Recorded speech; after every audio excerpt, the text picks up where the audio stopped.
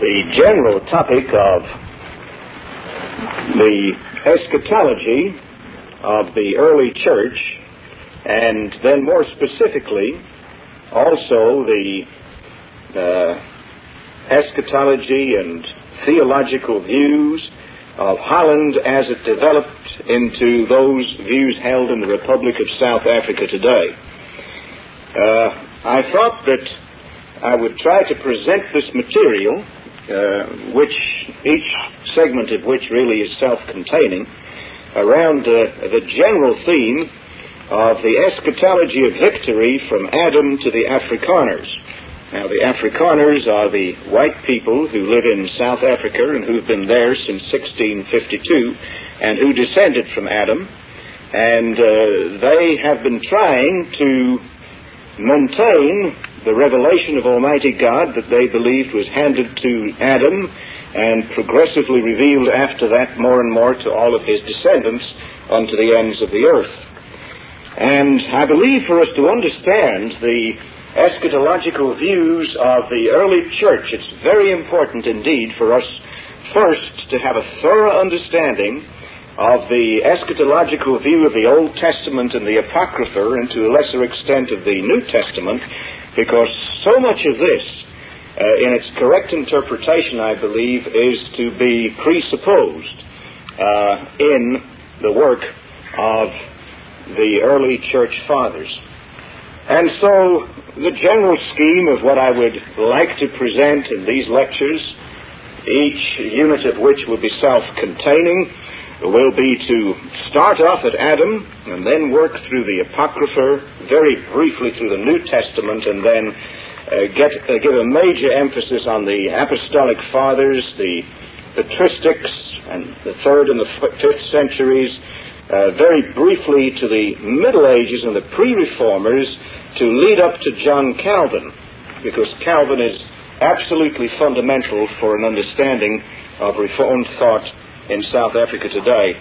And then I want to trace the development of the eschatology of victory from Calvin to the decrees of Dort, and then from there through 17th century Dutch Calvinism, and then to deal with the revival of Calvinism in Holland from Groen van Prinsterer to Bavinck, Geesink, and Van Ruler. And against that background, which is so important, I then want to concentrate in considerable detail in the peculiar development of the eschatology of victory as transplanted to 1652 South Africa and its further development in a variety of ways, and mentioning some of the chief thinkers right up to this present day, and then conclude in saying what I foresee is likely to be the future developments ahead and the significance of this development for the people of God worldwide, to borrow from this judiciously and to incorporate it into their own views as they should deem to be profitable in their own cultures. Well, I think it would be fair to say that Afrikaner thought in South Africa places a tremendous emphasis upon the triune God and the doctrine of creation, absolutely fundamental in its approach. Especially in theology, you will find there's an enormous emphasis on baptism, specifically on the triune name in which baptism is performed, and the work of this glorious being in creation, in redemption, and in consummation not only of the individual and of society, but indeed of the whole cosmos. 2, there is a very great emphasis on the historical Adam as the federal head of the human race, from whom all nations of people, in all of their differences and similarities with one another, have developed.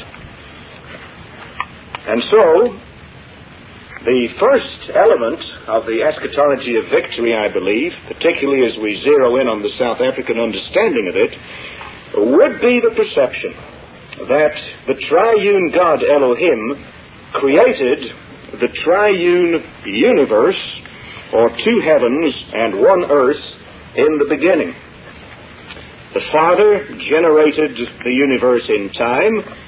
The Son, or the divine Word, spoke the creatures into being, and the Spirit of God moved over the face of the deep and invigorated and still invigorates all matter, plants, animals, angels, and men, and that nothing short of a recognition of this fundamental point of departure is really sufficient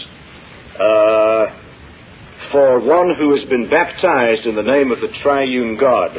If we have a lesser appreciation of what I've just said, the baptism would need to be improved further, as the British Puritans would have put it.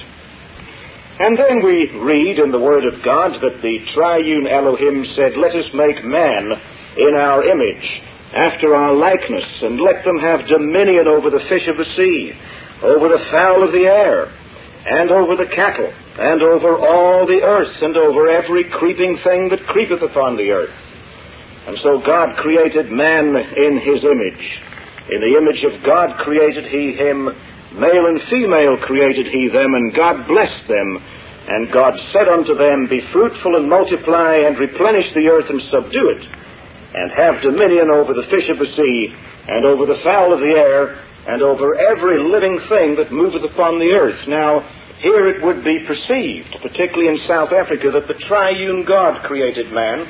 He created man as a trinity, as a husband, and as a wife, and as children that would proceed from the Father through the wife, and that in this way God would use man as his image to subjugate the cosmos and to bring it to God as his reasonable religion. So that after man fell into sin, the image of God is to be restored in the work of the perfect man, prophet, priest, and king, Jesus Christ, and that this is sealed in holy baptism and covenantally administered to the people of God, which presupposes a Christian education in all of these glorious truths, indeed on a national scale, and as God may move in the future, on an international scale. It would further be the perception that the Lord God then took man and put him into the Garden of Eden for the purpose of dressing it and to keep it. That is to say, positively to cultivate the ground, negatively to keep it, to guard it, to keep thugs such as Satan out of God's private province and domain. And then we're told that God brought all of the creatures to Adam to see what he would call them, and the names that Adam would give to the animals, according to God's predestination, would develop and unfold man's culture down through the future as history developed toward its consummation. A very important perception, I believe, is that of the Sabbath, recorded in Genesis chapter 2, where we are told that God rested on the seventh day from all that he had made to make it, but then in the Hebrew it says, in order that he may make it. And it has for many, many years been the understanding that the meaning of that text would be that God creates man and then creates the ability in man to subjugate the earth for the specific purpose that man should make the earth further. God makes man and rests in order that man, in obedience to God, in obedience to the covenant of works, should make the universe further and to unfold it. And this covenant of works that God gives to man before the fall is essentially, do this and you shall live. Keep the Ten Commandments, and in doing that, God will bless. Break the Ten Commandments, and in breaking them, God will curse, and God will punish.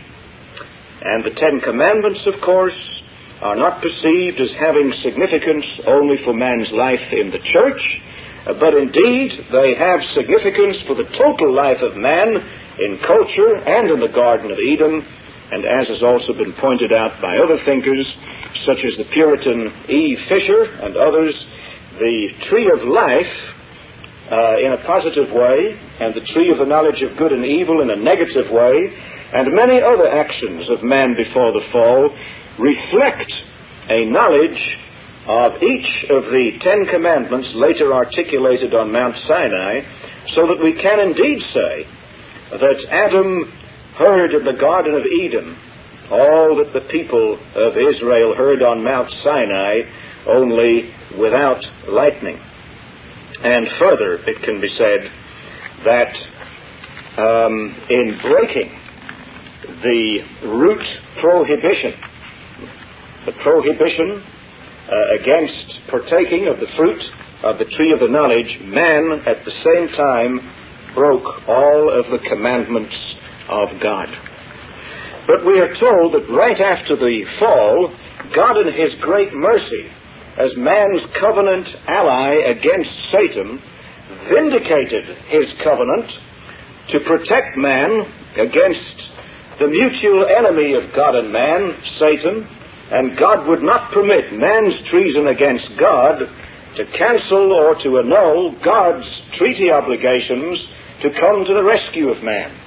And this, of course, was done in the first and greatest of all gospel promises, namely that God Himself would put hatred between Satan and the woman, between the seed of Satan and the seed of the woman, and that the seed of the woman par excellence, our Lord Jesus Christ, God of God and man of man, bone of our bone and flesh of our flesh, would crush the serpent's skull.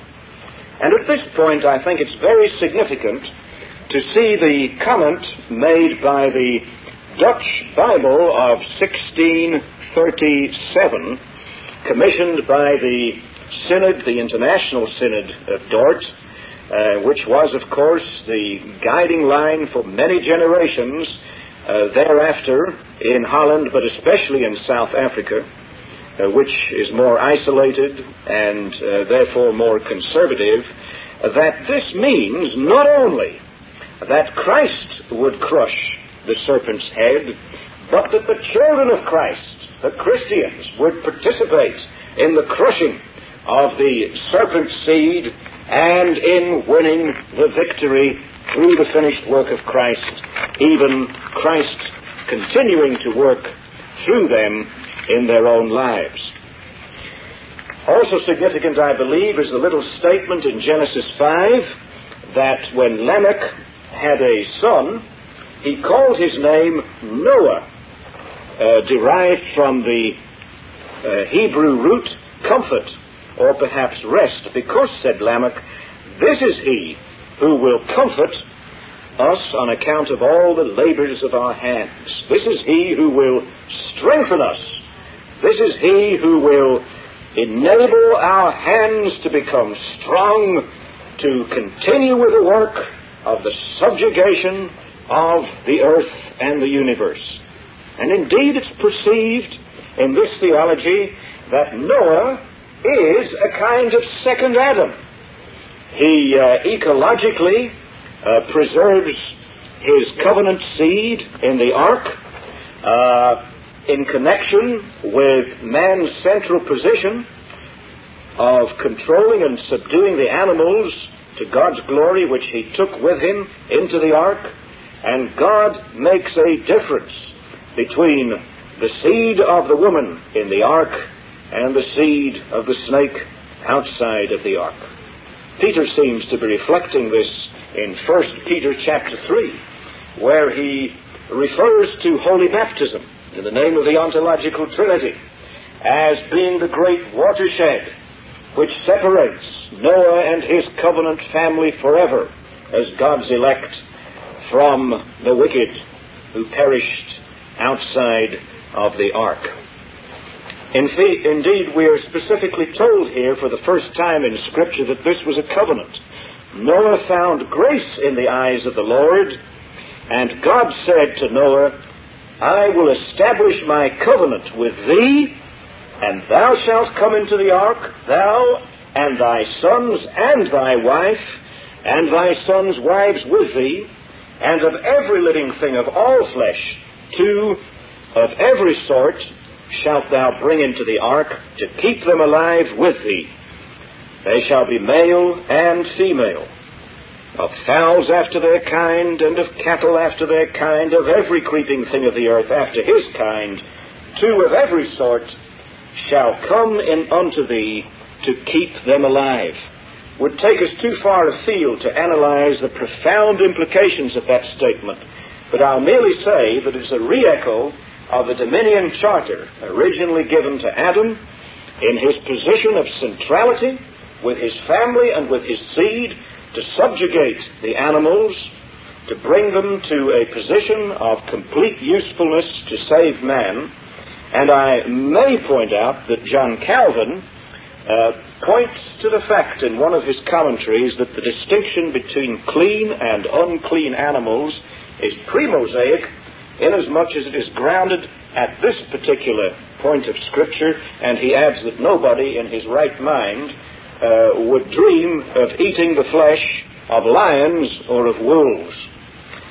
And then the Lord said in his heart, I will not again curse the ground any more.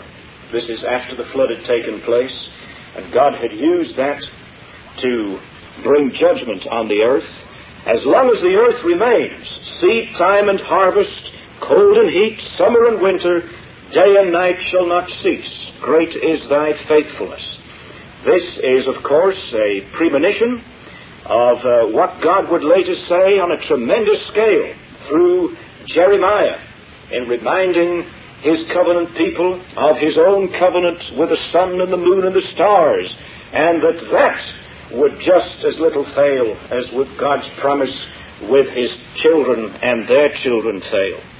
And then, after the delivery from the ark, God repeats the great dominion charter to the human race: be fruitful and multiply and replenish the earth.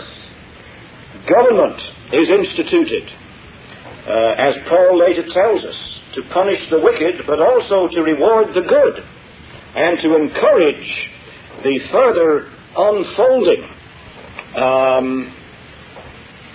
of all of the actions of man on this earth, that man should not transgress against man, but there may be harmony in the external interrelationship of man's work, different kinds of work to one another, and that crime should be punished. And then the great rainbow given as God's aesthetic guarantee that he will never again wipe out the earth. And finally, the statement that this will symbolize the everlasting covenant between God and every living creature of all flesh that is upon the earth. There again we see something of the tremendous scope of this covenant. It's not just a matter of the salvation of the soul and the ditching of the body of man. It's a matter of the salvation of the whole man, but it's not a matter of the salvation of man separated from his fellow creatures in the universe. It's a matter of the salvation of the entire universe under the control and the guidance of God's man down through the centuries and the generations. I believe it's significant what God says to Job. Even when Job is going through great difficulties, God reminds him that his seed shall yet be great. This is after Job has just been liquidated as far as his family is concerned. Know also that thy seed shall be great.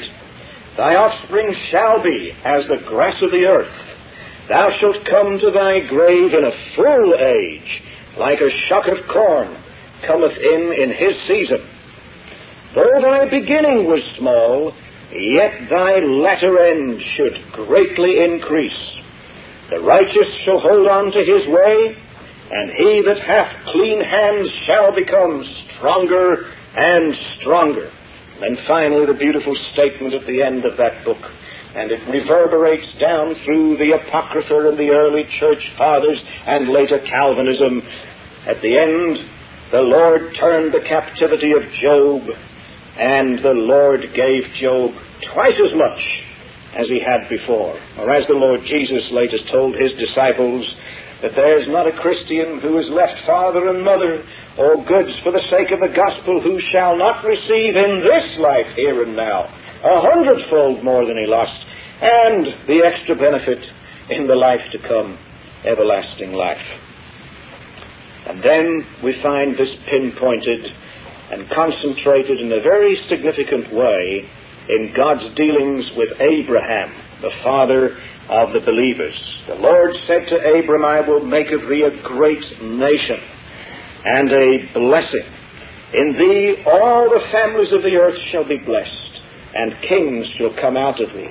If you can compare that covenant promise with the last page of Scripture, where we are told that the nations of those that are saved who came forth from Abraham, and that the kings bring the honor and the glory of the nations into the heavenly Jerusalem, you see, or begin to see, something of the wonderful harmonious structure of the Word of God, as salvation covers all that man is interacting with, down through all generations to the very end of the earth.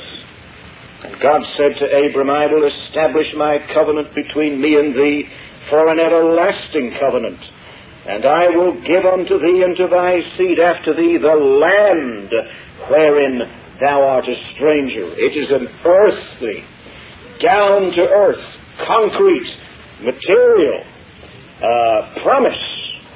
Indeed, Paul is thinking of this, I believe. Paul, who makes the statement that Abram is the father of all the believers, also says in Ephesians 6, Honor thy father and thy mother, that it may go well with thee in the land which the Lord thy God giveth thee. And finally, we see the fulfillment of the promise of the land when the heavenly Canaan, at the end of history, descends down onto the new earth, when heaven and earth are one. And when, after the bodies of God's children have been resurrected, they enjoy this rich, full-orbed, concrete shalom of God on the land of the New Jerusalem forever.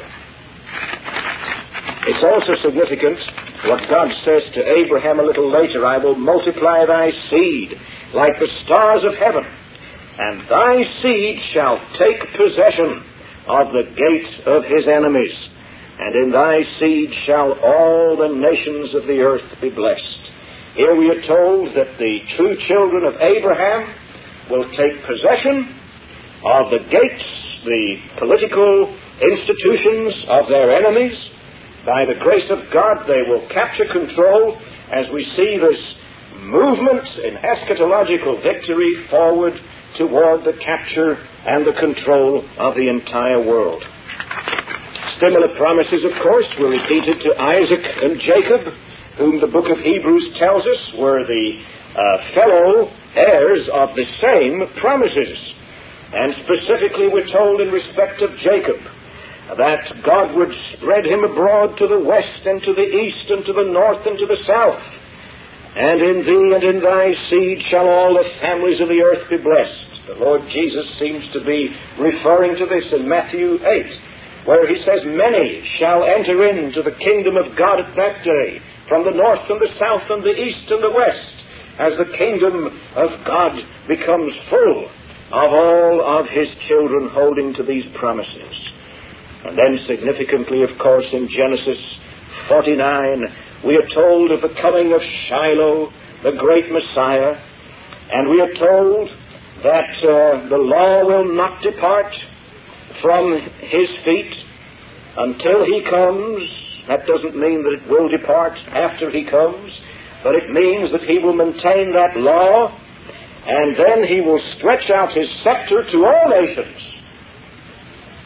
And to him shall the peoples become obedient, as these promises and these duties are again specifically internationalized through the Great Commission of our Lord and Savior, Jesus Christ.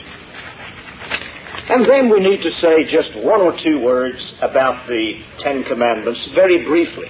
Have you noticed how each of the Ten Commandments covers a wide territory and is no way limited merely to the life of the church? First commandment is interested in godliness, round the clock, 24 hours a day, whatever we're doing. The second commandment emphasizes the need of spirituality, doing the right thing for the right reason. The third commandment rings with victory. For God visits the iniquity of the fathers upon the children unto the third and the fourth generation of those that hate him. But he also shows mercy to thousands of generations of those that love him and who keep his commandments. By the way, if one generation is approximately 20 years, and as the Hebrew here has the plural, it must mean that Moses expected the world to continue for at least 56,000 years after revealing the third commandment. And then in the fourth commandment, when we analyze that, we see that it is not merely commanding man to rest each seventh day, but as the great Polish reformer, John Laski, who stimulated the thought of Abraham Kuyper. Kuyper wrote his doctoral dissertation on Laski, and it has had such a tremendous influence in South Africa and elsewhere. The fourth commandment also requires that we labor and sweat on a godly profession 6 days every week. So we see that the fourth commandment is not one of just withdrawing from real life 1 day a week, but it's one of being involved in real life in a different way 6 days a week, and all to the glory of God. And then when we look at the fifth commandment, we see that it covers all kinds of authority, not just to honor your immediate father or mother, but to respect your ancestors, to have respect for your descendants and to plan for their future, but also teaches, of course, the respect that a wife owes her husband, that a pupil owes his school teacher, that citizens owe their government, that people in the pew owe their elders, and so on in every single non-political governmental sphere in which man can be involved. And the sixth commandment, thou shalt not kill, means that we are to be large as life, to love life, and to promote life and liberty and the pursuit of human happiness. Seventh commandment teaches not just a prohibition against adultery, but positively the integrity of the family and the need for us to build beautiful homes, to make them look pretty, to make them function well, to the glory of God in all that we do. The eighth commandment deals not just with a prohibition against theft negatively, but it must encourage us positively to increase our wealth. Paul specifically says this in Ephesians chapter 4. He says, let the one that used to steal no longer go on stealing negatively, but let him now positively work hard, save money, invest it, wisely distribute it to worthy people while teaching them to work hard, to save, to wisely distribute to other people, and in that way to increase the wealth of mankind. And then the ninth commandment, of course, not merely means that we should not lie when we're in church, or that we should not lie when we're at home or at work, but it means we must tell the truth on all occasions, and it means we must tell the truth as Adam did before the fall when he looked at an animal and said, you are a giraffe, you are a hippopotamus, so that if we are sloppy or inaccurate in our work of labeling and classifying and putting new names on bugs and microbes that we're looking at through microscopes as part of our daily work, we are breaking the ninth commandment. And the 10th commandment, thou shalt not covet, of course, means we will be content with that which we have, while taking every opportunity that we may have to improve our position and that of our neighbor in a lawful and a legal way.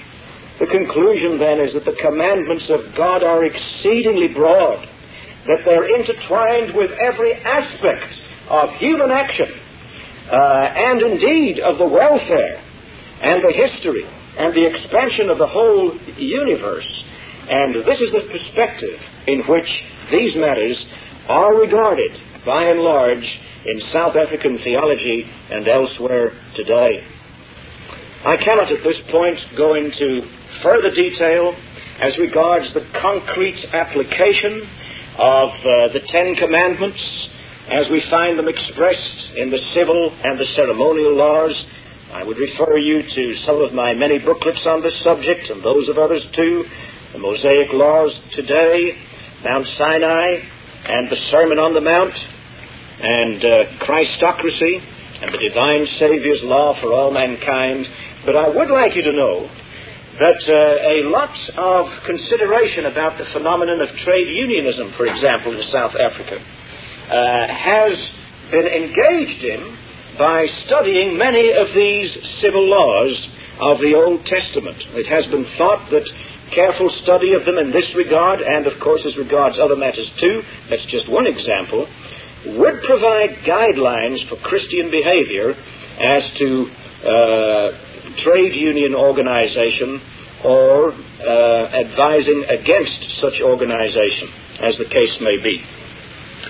And you know, when you take a look at the way in which the New England Puritans of 1620 understood and applied many of these laws, and the early South African settlers just 30 years later in 1652, and when you notice how many Old Testament place names were given to the early communities, both here in North America and in South Africa, place names like Salem, like Sinai, Paran, or Paran, Bethel, Zoar, Goshen, Hebron, Bethlehem, both in the New World of America and in deep south of Africa, we begin to understand something of the extension of this Old Testament perspective down through the Christian centuries in the history of Calvinism's expansion worldwide today.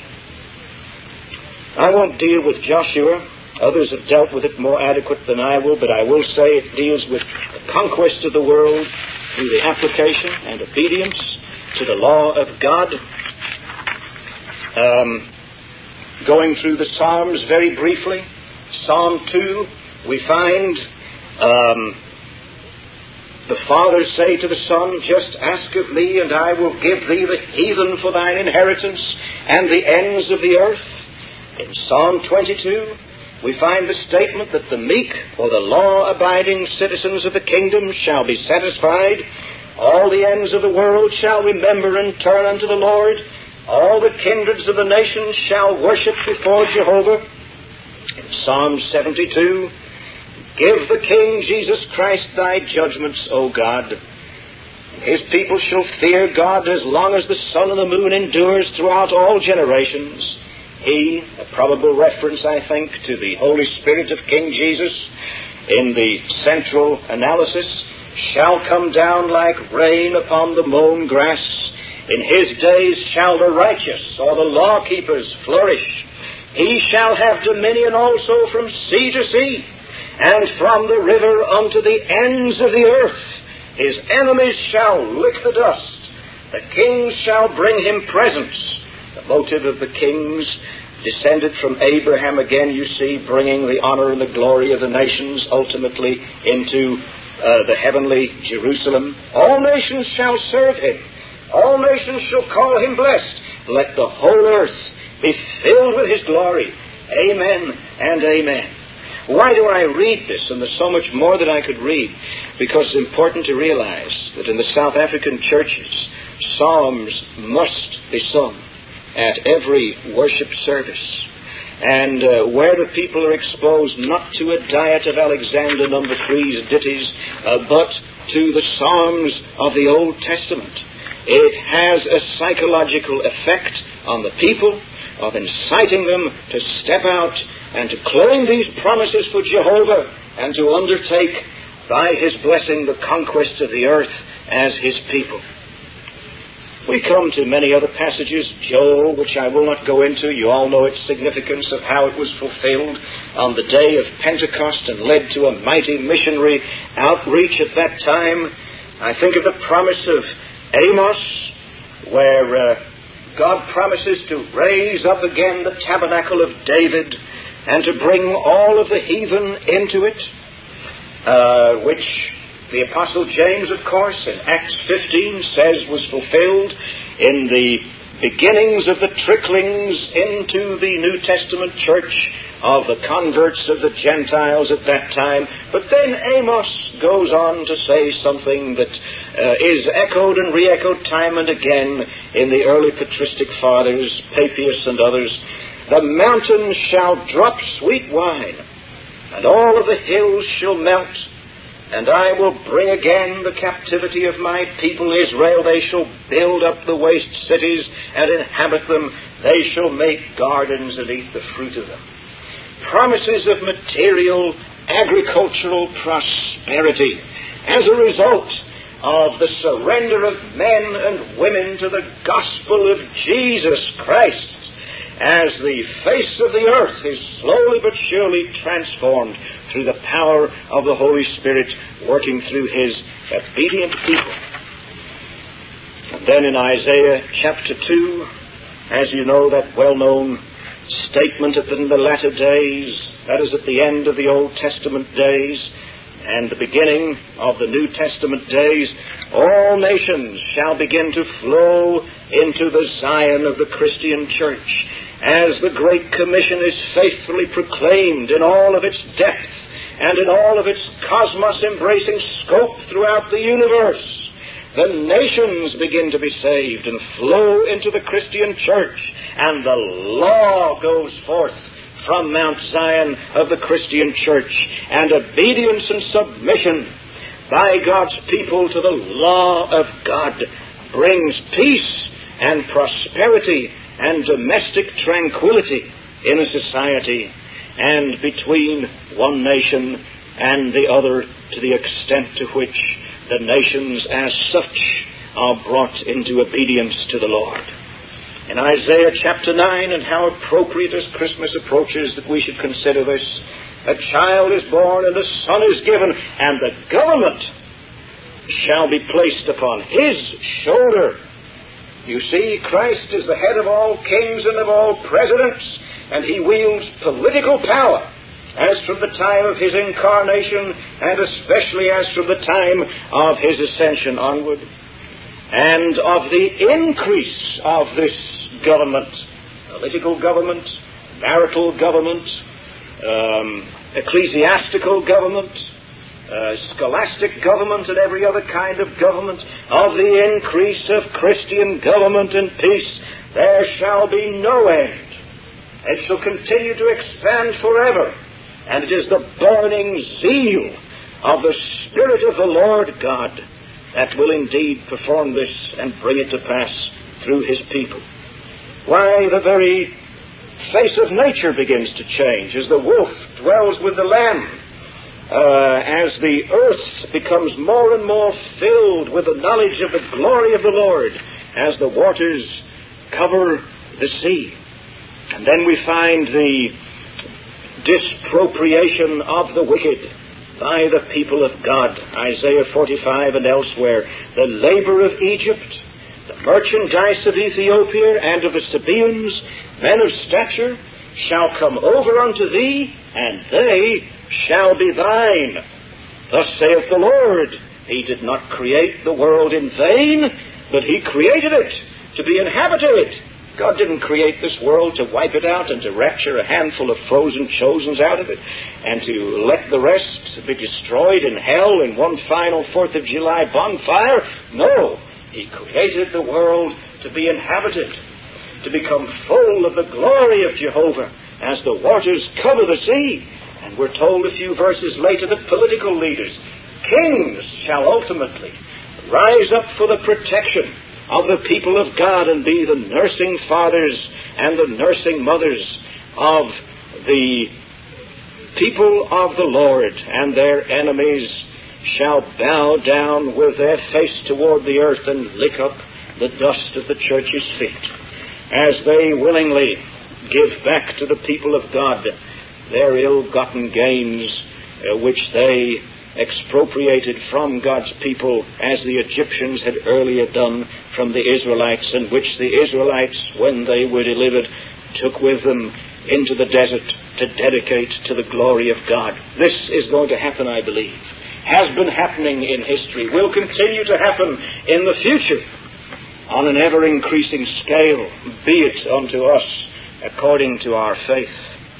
And then we're told in the rest of Isaiah, too many beautiful and wonderful promises to deal with in detail here, other than to lay the foundation of what the Apocrypha and the early church fathers later build upon, of how Christ shall be given as the covenant, the second Adam, the one who will keep the covenant of works, and shall be given and donated to the Gentiles.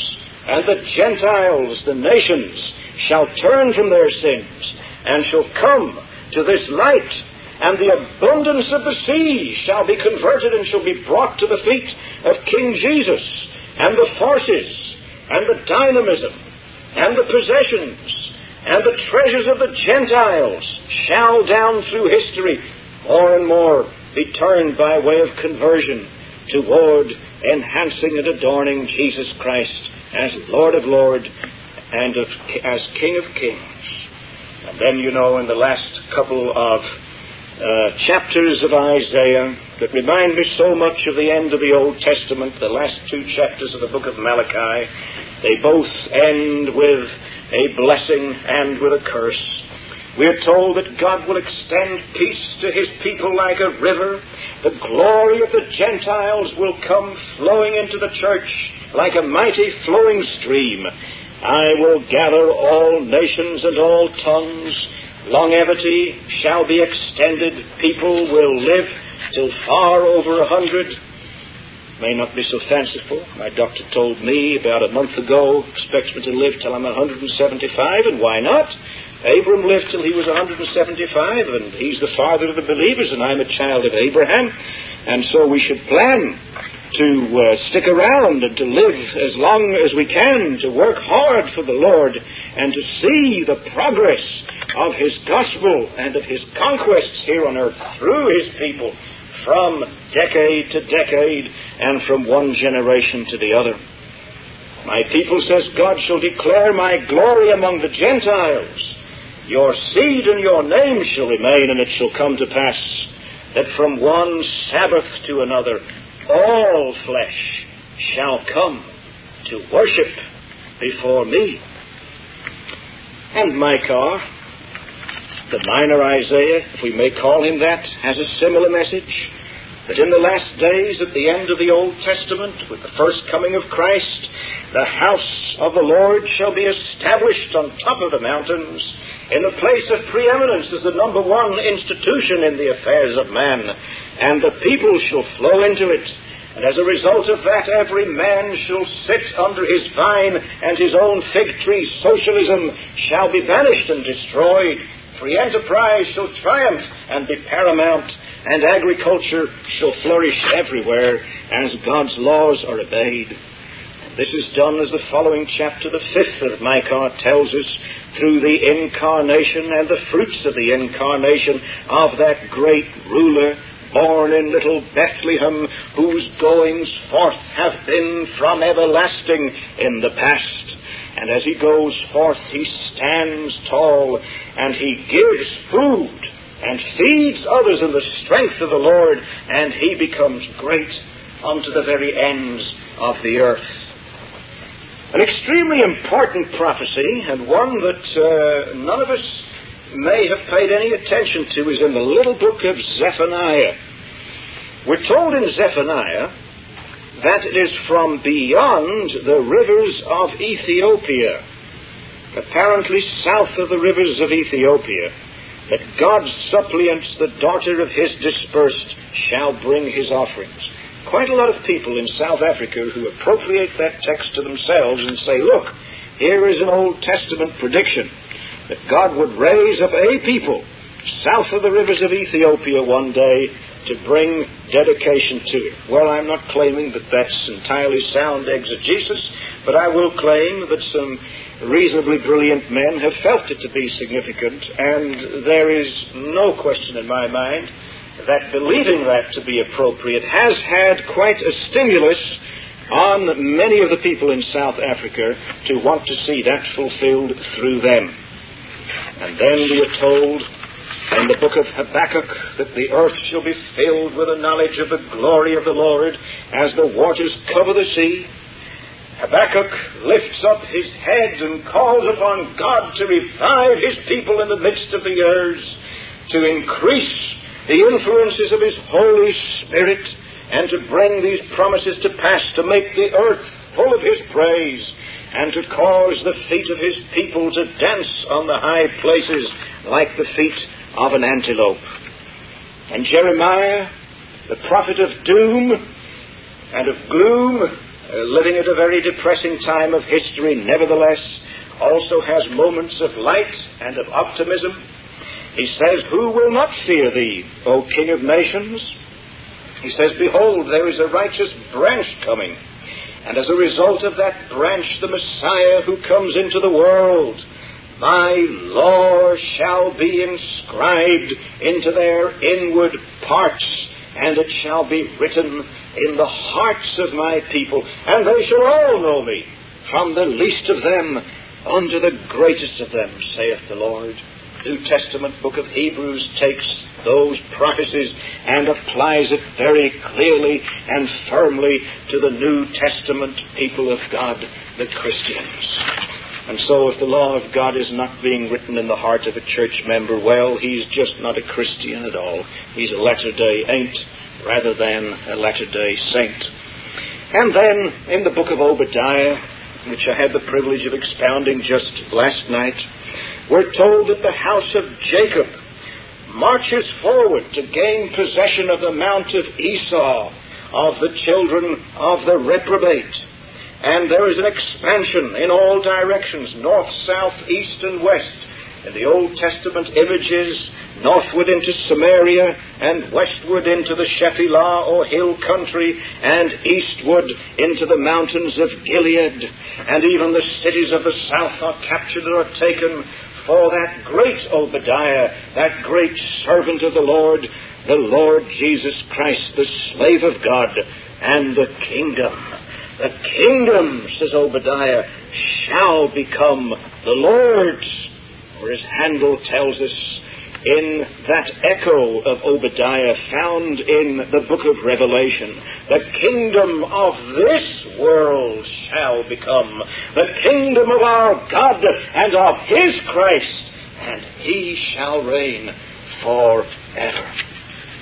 And then in the book of Ezekiel, again written during a time of captivity, when a spirit of defeatism had understandably taken hold of many of the banished people of God in Babylon, Ezekiel reminds them that the top of the tall cedar shall be lopped off, and it shall be planted as a tender twig, and that even though the people of God shall be cut down very, very low, they shall take root again, like the sawn-off tree of Isaiah chapter 11. The root of Jesse proceeds out of that tree again, and it brings forth boughs and bears fruit, and becomes a goodly cedar, a huge tree, and under it shall dwell all the fowl of every wing. I believe our Savior, in his parable of the mustard seed that grows into a huge tree and then accommodates all of the various birds of the four corners of heaven, is our Savior's infallible comment on this prediction of Ezekiel in nailing it down to the expansion of the kingdom of Jesus Christ, starting from the time of his first coming onward. Also in Ezekiel, we are reminded at the end of the glorious book of Him whose voice is like the noise of many waters, the great Jehovah Jesus, I am who speaks again in this very language of Ezekiel in the last book of the Bible, in the book of Revelation. And we're told that as the gospel waters flow forth from the house of God and from the church, first it is but ankle deep, but then up to the knees, and then to the waist, and finally to the very neck, as these waters of peace and of salvation flow forth in all direction, irrigating and bringing healing as far as the curse is gone. And the Lord is there. And what shall we say of the book of Daniel as it considers the rise and the setting of nations? And how often do we not find echoes of the book of Daniel and its predictions in the Apocrypha, in the New Testament to some extent, and in the early church fathers, as we shall see subsequently? A stone is cut out of the mountains. It is done so without hands, and that stone comes rolling down the mountain, snowballing, gathering momentum and size, and it smashes and destroys the statue which symbolizing the world empires and crushes them to a powder. And that is not all. The stone of the kingdom of Christ goes rolling on victoriously until it becomes a mighty mountain that fills the entire earth. And then he tells us something that brought about a real revolution in my own thinking. It's amazing how often we can read Daniel chapter 7, telling us of how the Son of Man comes on the cloud of heaven to the Ancient of Days, and then receives dominion and glory and a kingdom. But you know, the operative word there, as Calvin points out so beautifully in his commentary, is the little preposition to. It doesn't say that he comes from the Ancient of Days at the time of his second coming on the clouds. It says he comes on the clouds to the Ancient of Days. The reference is therefore to the ascension of Jesus Christ on the clouds, Acts 1, not to his second coming. It is from that time that he begins to rule, and that in spite of all opposition, the kingdoms of the world are more and more brought under his dominion. In Haggai, he is called the great desire of the nations who shall come to him. In the book of Zechariah, we are told that the very ends of the earth turn to him and join themselves to him in that day, and that the nations bring in all their wealth and all of their culture into his kingdom. And on the last page of the Old Testament, which we shall see in the next lecture, is quoted from so frequently in the much misunderstood Apocrypha, the book of Malachi. We're told that from the east to the west, from the rising of the sun even to its setting, the name of the Lord shall be great amongst the Gentiles, that Elijah or John the Baptist shall be sent out to his people, that he shall turn the hearts of the children to the fathers, and of the fathers to the children. And then those solemn words, and how the church needs to heed them today.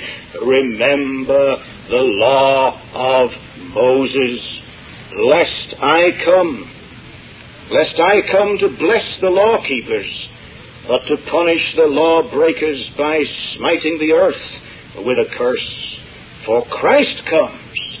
He comes to tread down the wicked under his burning feet, and under the feet of his church.